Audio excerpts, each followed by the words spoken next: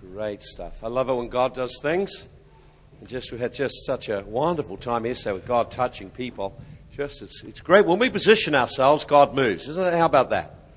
A lot of people wait for God to do something and they find nothing much happens to them. But those who position themselves, and positioning has a lot to do with your attitudes and actions. The Bible tells us, draw near to God and He will draw near to us. So the initiative lies with us to do something. And sometimes it's a simple thing like standing up and coming out in an altar call. Sometimes it's a simple thing like apologizing. Sometimes it's a simple thing like showing kindness to somebody you don't want to show kindness to.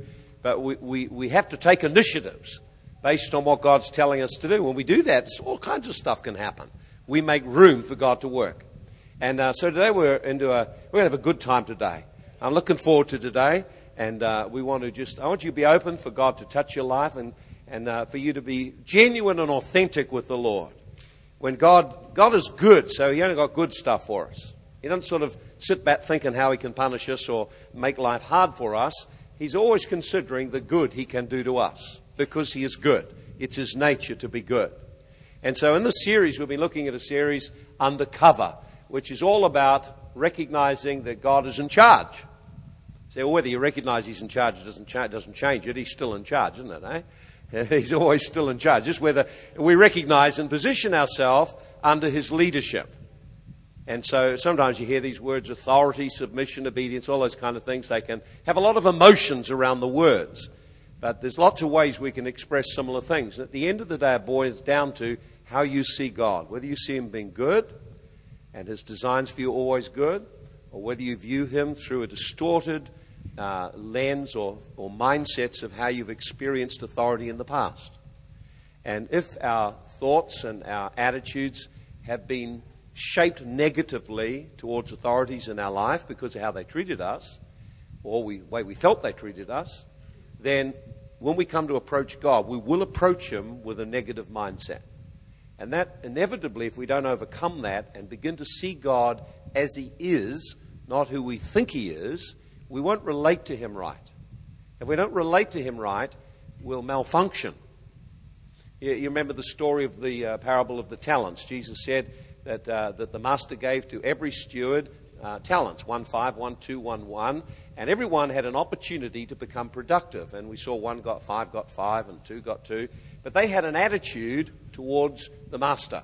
And the one who only had one, the one talent man, when the master came and said, well, what did you do with your life? How productive were you with your life and with the opportunities, the life, the purpose, the destiny I gave you? How productive were you? And he said this statement. He said, well, I knew you were a hard man. And I was afraid. So I looked after myself and buried the talent and did my own thing. That's essentially what he said. In other words, his concept of God, which was distorted, then affected how he ran his life, and he missed the opportunity he had, not only now, but in eternity. And that's what this whole series is about. Don't get caught up with reacting to things that are in the book or in the series of teaching. Yet the key thing is that God is a good God. He wants us to become positioned so we can have huge influence and be very productive and fulfill our destiny. See? So now, if God wants you to fulfill your destiny, suppose we accept the truth that before, the Bible says in Ephesians chapter 1, it says, before the world began, God chose you, and then He had a plan and a purpose that you would be before Him holy, without blame, and you would be a son to Him. That's God's design. You would represent Him. We're all called to represent Him in the world. So long before we entered the world, that was what God planned for us. And not only that, Ephesians 2:10 says He plans some things for us to do. So how does God get us from when we're born into the world to when we're in that place of functioning, flowing? Well, very simple. He's got to use circumstances to prepare us. And so we're going to look at that and look at some of the things in our background. I want to focus just this Sunday. I just want to focus on family background, how that impacts us.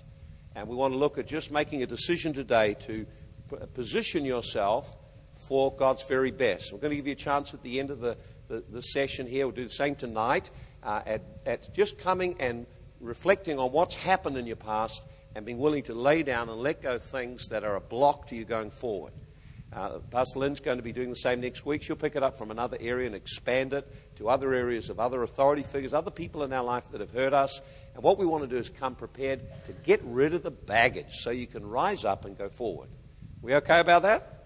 Okay, let's have a look in just a quick scripture here. I want you to have a look with me in Genesis chapter 45. Genesis 45. Genesis 45. We're just going to look briefly at Joseph, and then I want to go to the New Testament and just preach out of one of the stories of Jesus' goodness. Okay, so Genesis chapter 45. And verse 4, this is Joseph. Joseph's now been reunited with his brothers who really treated him very badly. And he said, please come near to me. And they came near, and he said, I am Joseph, your brother, whom you sold into Egypt. And of course, that really freaked them. They've come for his help, and now he says, I'm the brother you ripped off and sold into Egypt into slavery. Do not be grieved or angry with yourselves because you sold me here, for God, now look at this, God sent me. Okay? God sent me before you to preserve life. Okay? And he says, verse 7, God sent me before you to preserve posterity for you in the earth and to save your lives by great deliverance. So now it was not you who sent me here, but God. It was not you who sent me, but God. Now you've got to understand what he'd experienced. His experience of life was incredibly painful. Now he got a vision, a dream, and God said, I'm going to make you a great ruler, and I'm going to give you influence over your family, over a whole wide range of people. He said, I'm going to cause you to be a great leader. Now, how does God get him from there to being the leader? Well, God's got to grow the man. And to grow the man, he's got to take him through experiences which are opportunities to trust God.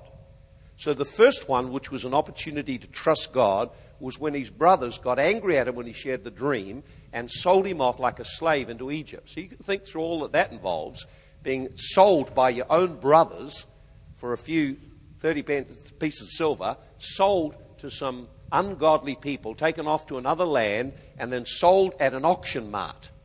Put up on an auction, not trade me, but put up in an auction where they strip them naked and then they poke them and prod them and they bid for them like cattle. That's what happened to him. And then he was put there in part of his house, served faithfully in that place. Then he was falsely accused of rape, just on the verge of being killed for it, and instead he's put into the deepest part of prison. Then in prison, he helps others out, and they forget all about him. Now, he had 13 years of mistreatment. And he was able to say at the end of it, it wasn't you who sent me here, it was God. Now, he could have risen up in bitterness and now said, now it's payback time. But you see, he was captivated by God's purpose for his life. And he came to be able to resolve what had happened in his life. He was able to resolve it and come to the place of trust and see that God, what they meant for evil, God turned it for good. Now, how does God turn something evil around so it's good? You've got to see the bigger purpose of God in it. And you've got to not allow what hurt you to defile you. If you allow what people do to you to bring about reactions and defilement, then you won't see God in it. You'll just be focused emotionally and spiritually on the evil that was done. And it will then recycle in your life. But when we look above it and see God has a destiny for me, he knew what was going to happen, and he can use it to accomplish his purpose. So the thing the devil sends against you to destroy you, God can turn it so it becomes his launching pad to success. Think about that. The brothers determined to get rid of Joseph by selling him. God used their plan to bring him to the place where he could deliver them. Think about that. Now, something must happen inside you that brings God into the scene for that to happen. Because I know heaps of people, they had bad stuff happen and they just got bitter and their lives were shipwrecked. What is the difference here? The difference is you have to make a choice what you're going to do with the junk and what you're going to do with God. And what most people do is they become bitter and negatively affected and full of distrust and form ungodly beliefs, and then they don't trust God. They blame him for what's happened to them. Now, God has got no bad things to send us. Okay? But bad things come to us. They come to us for various reasons. They come to us from the devil. They come to us because we live in the fallen world. They come to us because we do silly things, crazy things, and reap consequences. But our decision in the middle of it can turn it so it becomes a launching pad to get us where God wants us to be. That is the key thing. If you can understand that, if you just get a hold of that. So I'm going to share with you a little bit some things you've got to do. There are some things you have to do to shift yourself where God uses what happened to you to be a pillar to get you somewhere. Okay? Now, everywhere I go in the world, no matter where I go in the world, I don't have to try doing anything. But everywhere I go in the world, I have people in churches come up and they felt the Father heart of God touch them. I have young people come up and they see me as a spiritual dad. A lot of young pastors do. I don't know what they see. I don't feel it myself. I don't feel anything. I'm just me. Just go there and help out and do stuff and whatever. But they all feel it. And so I come in after a meeting and I say, oh, we felt the Father heart of God, felt the love of God come around, just wrap around us and love us. And they weep and get healed and all kinds of stuff. I think, oh, wow, that's great, awesome. I wonder how that happened. Okay? And they tell me all these stories about how their fathers did this and did this and did this. All this kind of stuff happened and how now God has just touched them and they've really been restored now and all that. And I think, well, how'd that all happen, You see, because that was not my experience personally. My experience personally was a father who was a good man, but emotionally shut down and unable to communicate love ever. He did the right things, and that was the best way he could communicate it. But at an emotional level, he was never able to say the words, not even to when he died. Not once was he ever to utter the words, I love you. Not once. Okay? And that hurt. He was shut off emotionally. And so I grew up completely disconnected. And because I was in pain over this whole deal, I had to find a way of surviving the pain. And everyone's got to find a way. When you get hurt, you have to find a way to survive the pain. And so, living in a situation where there's anxiety and fear, and I just withdrew. So you wouldn't realize, because you see me up here now, you look and you see one thing, but you don't realize what there was back there that brought me here. See? And what there was back there was complete relational and emotional disconnection. Totally disconnected. Totally. I don't even know where I was growing up. I can't hardly remember any of it. I read books. I was an avid reader. I'd go down to the library, man. I was an addict in the library. If I was today, it'd be TV games and internet games and stuff. I'd be lost. Out in cyberspace. And where are you? Don't know. In a fantasy world, escaping the pain. See? To me, it was painful. And the pain affected me deeply. And when you're in pain and when there's conflict and difficulties and whatever, and what I experienced was little compared to what many here have experienced. But it still affected me. It affected both of my brothers. They're both coming to terms with it right now. And I've been able to lead the way and help them. You see, so coming out there, I had all these years, 21 years old, 20-odd years, just completely disconnected, living away in a fantasy world, blah, blah, blah, and then trying to cope with the real world by just struggling and striving hard, working and performing, trying to be the best. And no matter how high I got, it was always, that's not good enough, you could be higher. That's painful stuff. Work as hard as you can. So you look at my school record, diligence cups all the way through. But it's just actually a person struggling to be accepted and trying hard to get approval by working. Horrible, really. Looks good, though. Looks good. But actually it's driven by something else. Driven by pain and fear and longing for acceptance that never seemed to be forthcoming. And so, of course, that huge blocks in my life. Huge difficulties in relating.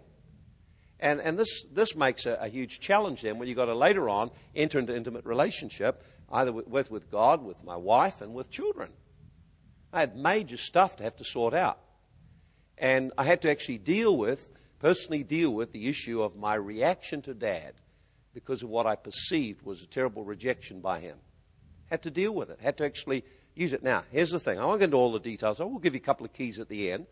But here's the thing. that very thing where I longed to be loved by a father is now probably the one thing I can give more than anything anywhere in the world.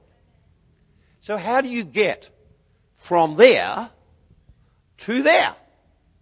See, the thing that was such a pain and a grief and like a demonic attack on me and my destiny became actually the launching step to be able to come over here where now I'm able to give what I never got. See, how does that happen? See, God can take the very circumstance you were in, and if you will respond to Him His way. Okay? There's a psalm that says, as for God, His way is perfect. We got our ways. And you know what my way was? Retreat, withdraw, get angry, resentful, hate myself, and get away into reading books. Now, that's my way. That was a good way. It seemed a good way at the time. It was a destructive way, and it would have led to total destruction of marriage and family. I want to read for you something I saw in the paper the other night. Actually, it was in Saturday night. Here it is. And Saturday night in the, let's have a look at a famous paper here, Hawke's Bay Today. And here we go. Now, I'm not going to read the whole article. I want to read this. Read this. Now, I thought it was interesting they've discovered this, because we can show you a Bible verse. It's very clear in the Bible. It says, the patterns set in the first relationship determine every other relationship. This is what they've just discovered. And now, here's the second thing they discovered. The patterns, those patterns are a glue for relationships in society. So when the glue comes unstuck, then you can, look at this, you can expect every other relationship for that child and society as a whole to come unstuck. That's interesting, isn't it? No wonder God says, honor your father and mother that it may go well for you and that you may live long. It's a very simple principle. It's talking here in this article about good parenting. But what they've identified is the first relationship, the first experience you have with authority and with someone responsible to give direction, protection, and represent God in your life. That first one. That is the one. How you respond to that sets the pattern for all the rest of your life. And if that's messy, everything will be messy. It's interesting they made the statement, it forms the pattern. A pattern is something that you use to copy from. So when the pattern is destructive in your home and family, what happens is it's the pattern you model in every other relationship.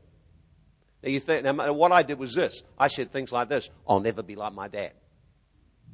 Well, that was too bad, because that was rooted not in a decision or choice out of love. It was rooted in bitterness and anger and hurt.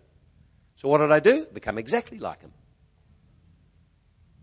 See? So what happens is when we are hurt, what we do then is we react. It can be resentment, it can be anger, it can be reject. We have feelings and experiences. Then we form belief systems.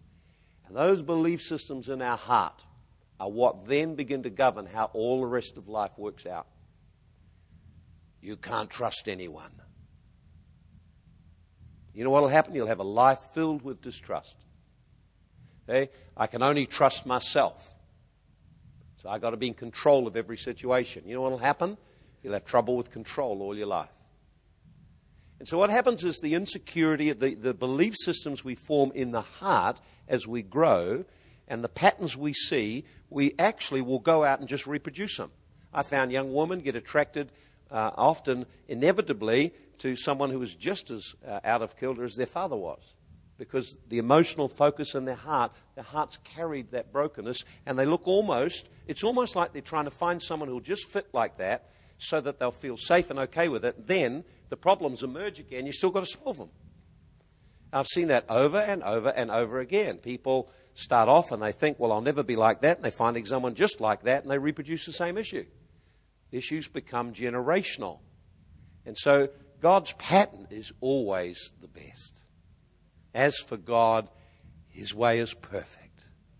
Hey? How about that? As for God, His way is perfect. So all of us who are here today have a family we came from. Some may be great families, some may not be so good. Some, it could be divorce. When children go through divorce, they get hurt, they believe things. You never trust a woman, eh? Never get committed. There's a whole generation out there now won't commit to marriage because they've never seen a good one. So what do they believe? Doesn't work. Of course it works. As for God, his way worketh. You know? It works. We've had to change and we've modeled our marriage on God's way. And it works. Okay? Model family life as best we were able and what we knew on God's patterns. And it works. Got children that love us and honor us. As for God, his way is perfect. Okay? Our way is there's a way that seems right to a man. What seems right to a man is I'll take charge of my own life. I'll take control. And what I'll do is I'll do it my way. What we find is everyone has a way that seems right, but it ends up messing up. God's way is perfect. So I had to choose God's way. I had to make a conscious decision to deal with it. Now, when it came to my ministry life, I thought, well, great, I can find spiritual fathers here. But as it turned out, that was not to be either. So 4 people that I connected to as a type of father or spiritual father, someone to look up to, all fell over in adultery and caused behavior that hurt me deeply, hurt trust. So, but you see, but still, here I am out here being a father to people. So God is able to take whatever has been dished up into your life, and if you respond to him right, it becomes your stepping stone to launch you where God wants you to be. But if you don't respond right, if you respond with hurt and rejection, wrong beliefs, and you let yourself get messed up, then what happens is, when you get out there, you just continue to mess up in spite of your best efforts. And so God wants us to be whole, wants us to be healed. And Jesus came to deal with that. Why don't you have a quick look at me? We're going to look in John chapter 5. I want to share with you just a few verses here. I was impressed with this great find on Saturday night, and I thought it was very impressive to discover that. Okay, let's have a look quickly in John chapter 5. I'll just talk through this. I'm not going to share it in a great deal of depth. We'll just pick up a few key thoughts in here, and then I want to just give people an opportunity to respond to the Lord. Jesus came to reveal what God is like. Okay? So here it is. Have a look. In chapter 5, verse 1. After this, there was a feast of the Jews, and Jesus went up to Jerusalem. And there was in Jerusalem by the sheep gate a pool called in Hebrew Bethesda, having 5 porches.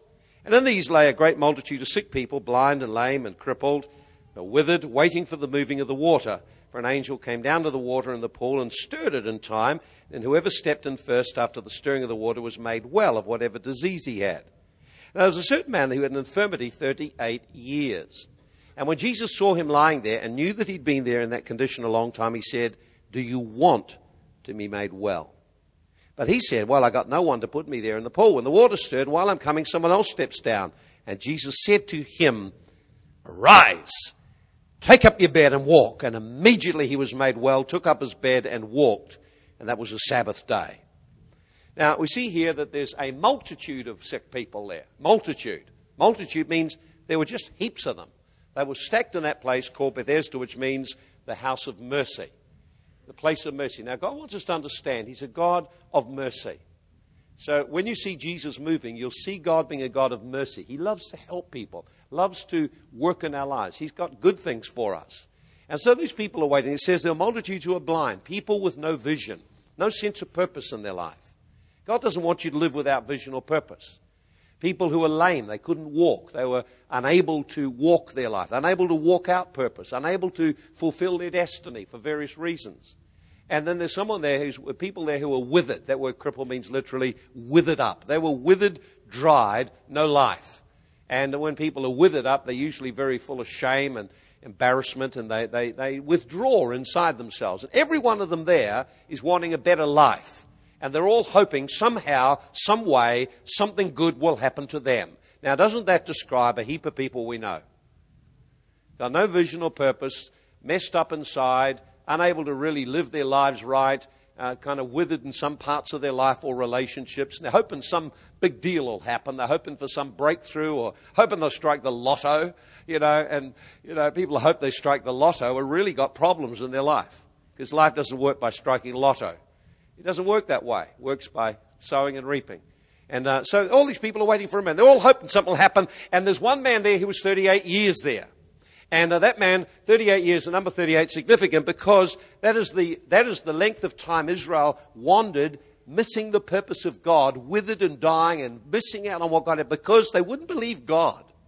They just wouldn't believe that he was good and could get them where they wanted to get them.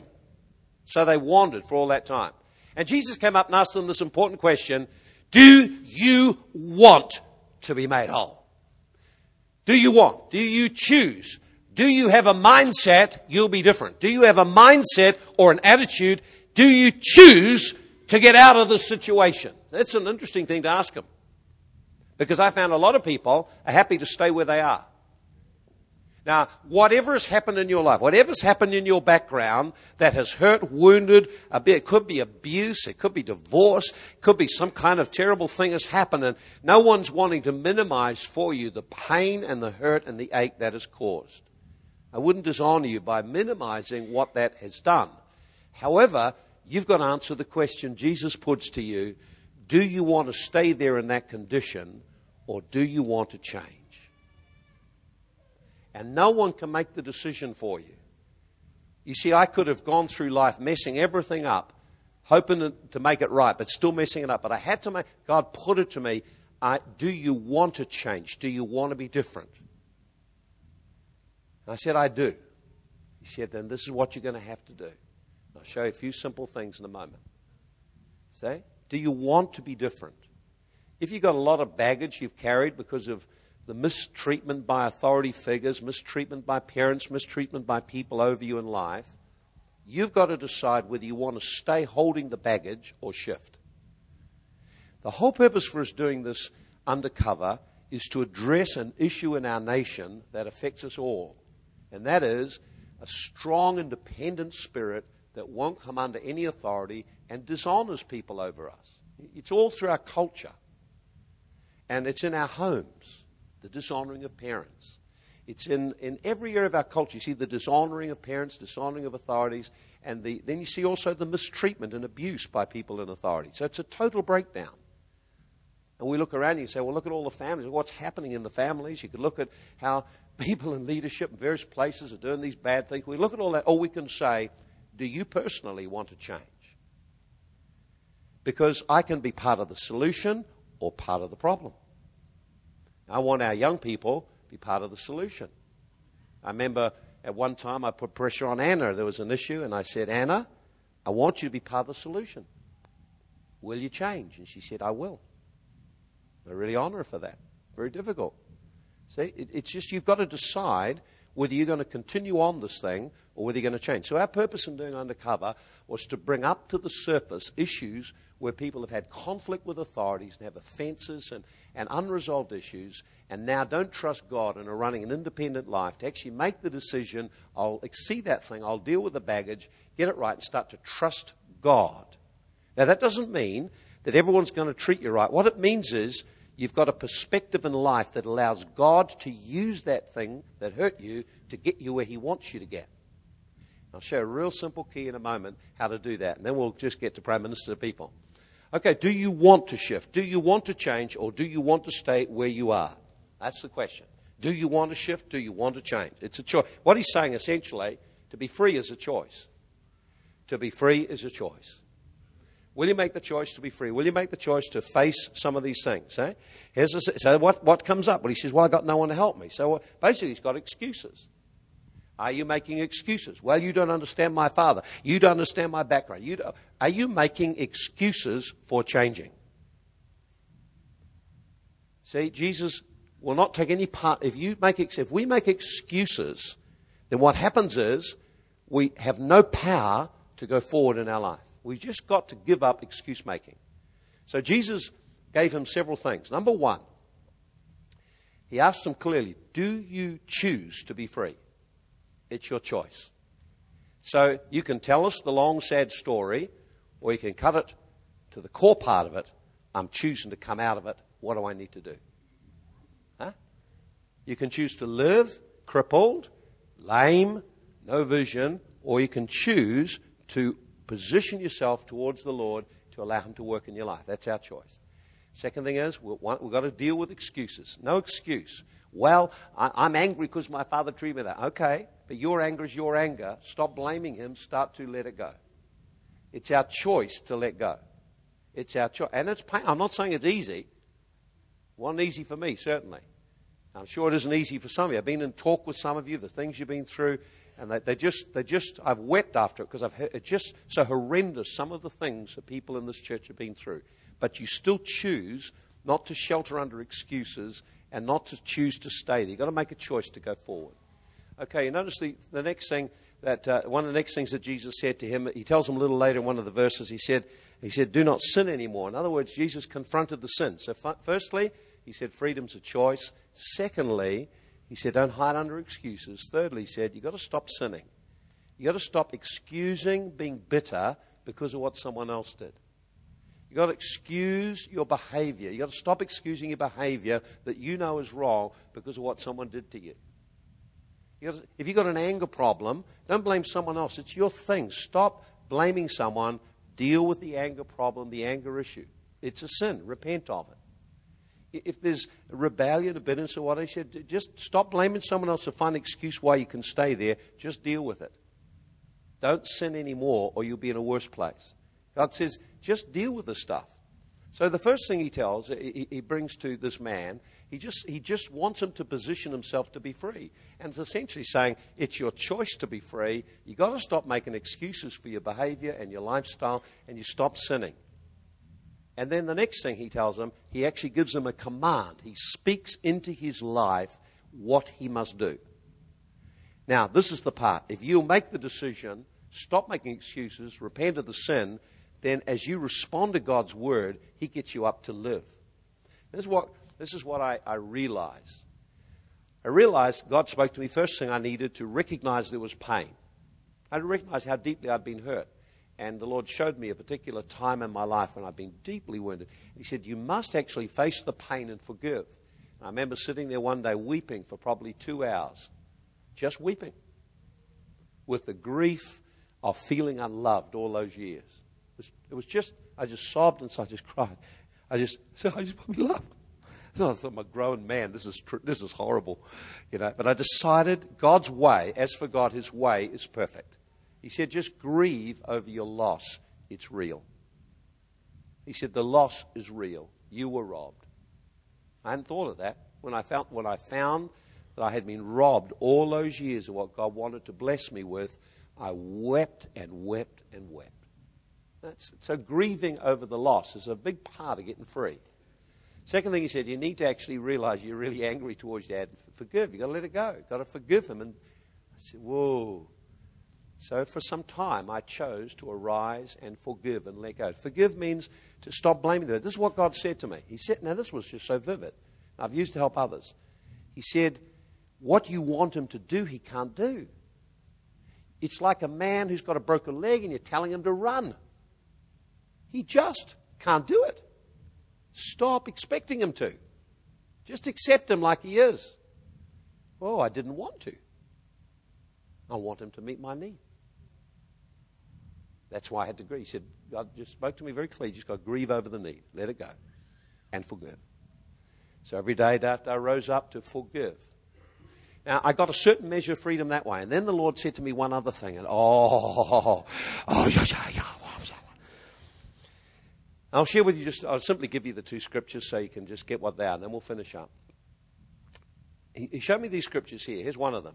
In 1 Thessalonians, I think about 5:18, it says, in everything give thanks, for this is the will of God in Christ Jesus concerning you. Oh! And I want you to begin to thank me now for the past. See, I don't think I want to. I'm not very happy with it. In fact, I'm actually very upset with it, and I'm feeling still a bit ripped off over it all. Okay? And he said, I want you to thank me. And I said, why should I thank you? I don't want to thank you. I'm struggling with that verse. Why should I thank you? He said, in everything give thanks, for this is the will of God. He says, well, my will, it's my plan for you to thank. So why would I thank? And then he showed me the second scripture. Here's the other one. He said, everything is sanctified by the giving of thanks.